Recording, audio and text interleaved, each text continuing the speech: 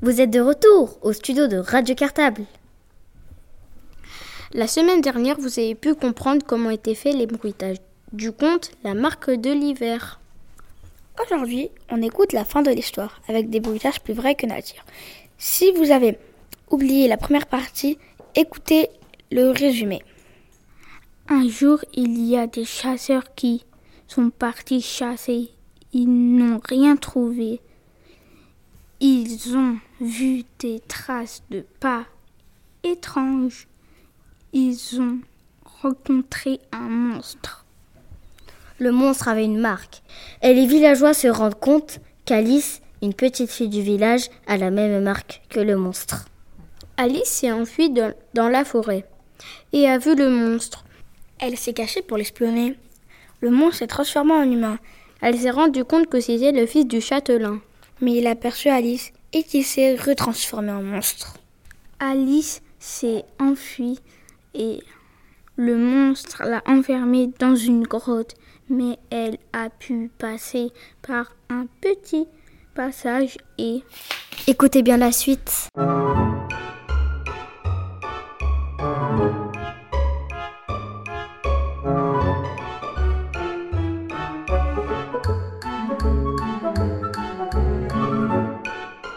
Bonjour, nous sommes les CE1 B de l'école Maurice Thorez B. Notre maître est Boris. Le conte que vous allez écouter Et le travail de toute l'école.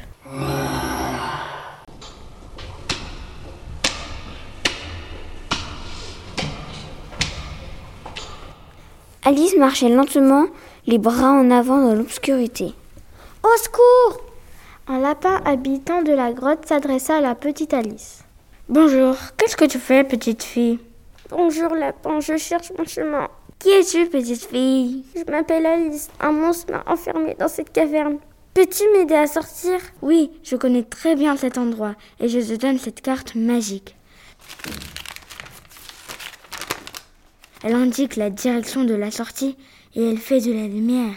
Alice suivit le chemin de la carte et elle se retrouva dans un couloir du château. Elle monta des escaliers et croisa des gardes qui l'emmenèrent devant le seigneur du château. «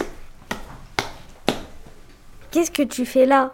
demande le seigneur. « Je me suis perdue » répond Alice. « Tu es la bienvenue ici. Tu es un peu chez toi, car tu es ma fille, petite Alice. »« Si je suis ta fille, pourquoi m'as-tu abandonnée ?»« On parlera de ça plus tard. Suis-moi.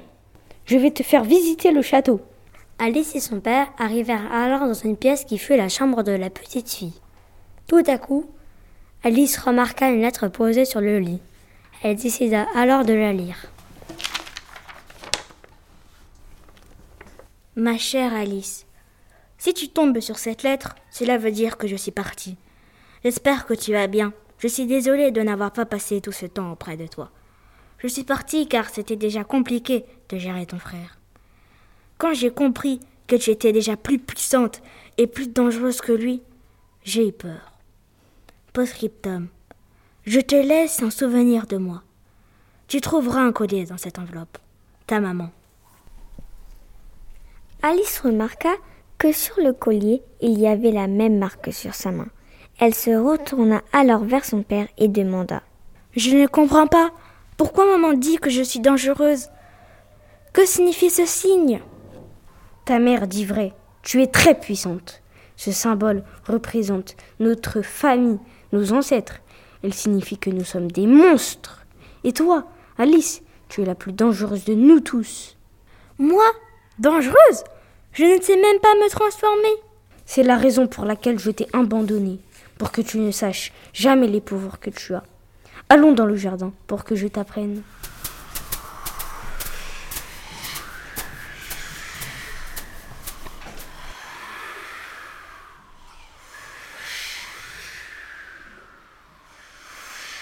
Ils s'approchèrent de l'étang gelé. Alice n'était pas rassurée, car elle avait peur de la glace. C'est normal que tu ne te sois jamais transformée. Tu as peur de la glace, tu t'en es jamais approchée. Pourtant, c'est ce qui permet d'éveiller tes pouvoirs.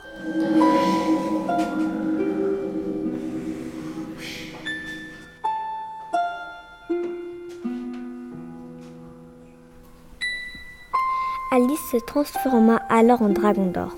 Elle déploya d'immenses ailes dorées recouvertes d'écailles étincelantes, souffla délicatement des flamèches pailletées et observa son reflet dans l'eau gelée. Elle se retourna vers son père, émerveillée par son apparence. « Non, mon père, nous ne sommes pas des monstres, nous sommes juste différents. Et je dois l'expliquer au village. » Tu as raison, Alice. Les gens ont souvent peur de ce qu'ils ne connaissent pas. Envole-toi et révèle enfin la vérité de notre malédiction.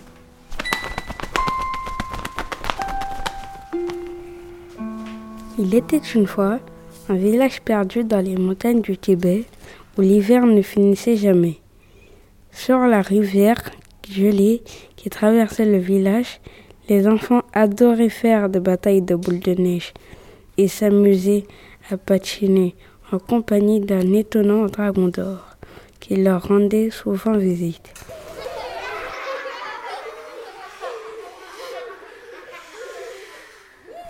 Parfois, une drôle de créature verte et noire à 8 pattes, pas très douée en patin à glace, l'accompagnait. Depuis qu'il jouait avec les enfants du village, Vincent n'avait plus envie d'être seul au monde, au fond de sa grotte noire, avec son lapin de compagnie.